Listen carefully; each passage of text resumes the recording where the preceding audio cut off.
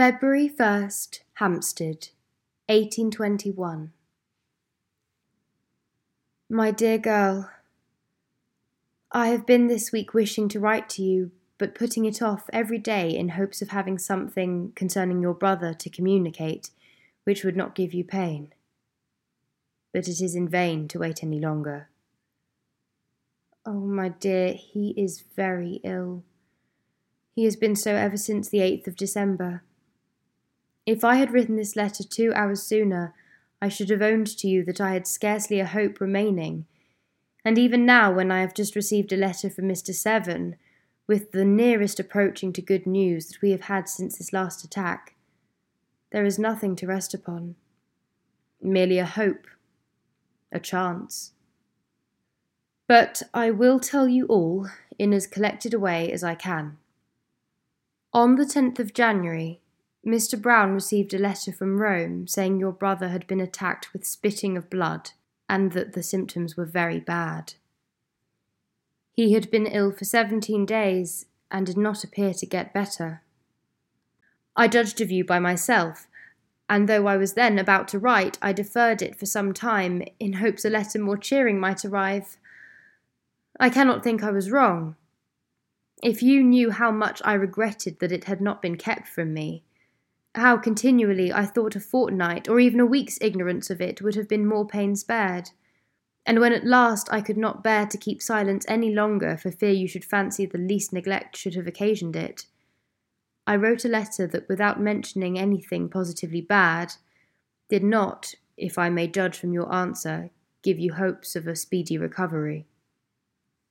Once or twice we have heard slight accounts, which were neither calculated to raise or depress our hopes, but yesterday I was told of a letter from the physician which said he was exactly the same. He did not get better, nor did he get worse. But could I conceal from myself that with him, not getting better was getting worse? If ever I gave up hope, I gave it up then. I tried to destroy it. I tried to persuade myself that I should never see him again. I felt that you ought no longer to remain in ignorance, and the whole of this day I have been thinking how I could tell you.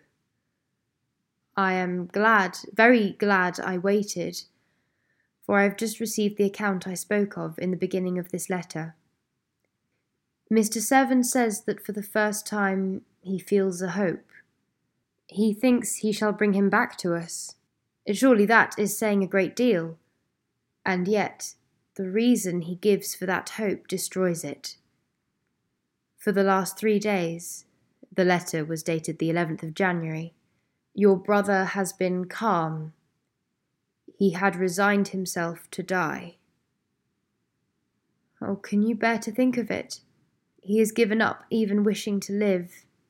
Good God! Is it to be borne that he, formed for everything good, and I think I dare say it for everything great, is to give up his hopes of life and happiness, so young too, and to be murdered, for that is the case, by the mere malignity of the world, joined to want of feeling in those who ought above all to have felt for him? I am sure nothing during his long illness has hurt me so much as to hear he was resigned to die. But I will say no more about it.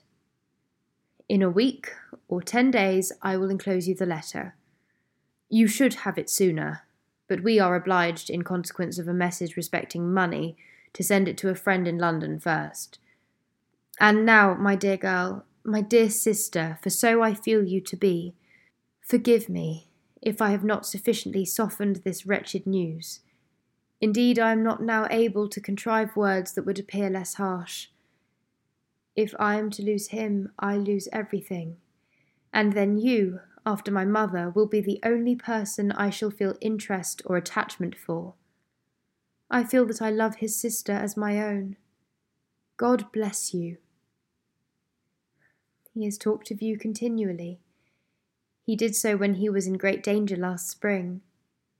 He has also expressed a wish for my mother and Mrs. Dilke to call and see you. I cannot give up a hope that you may one day come and see me. Do you think Mr. Abbey will ever be induced to give his consent?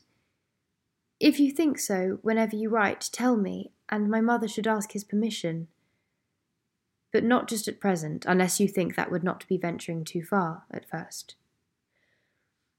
I remain, my dearest girl, yours very affectionately, Fanny.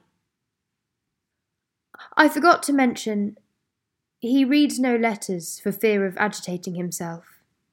I know I may trust to you never to mention me either now or at any future time as connected with your brother, as I know he would dislike that sort of gossiping way in which people not concerned mention those things.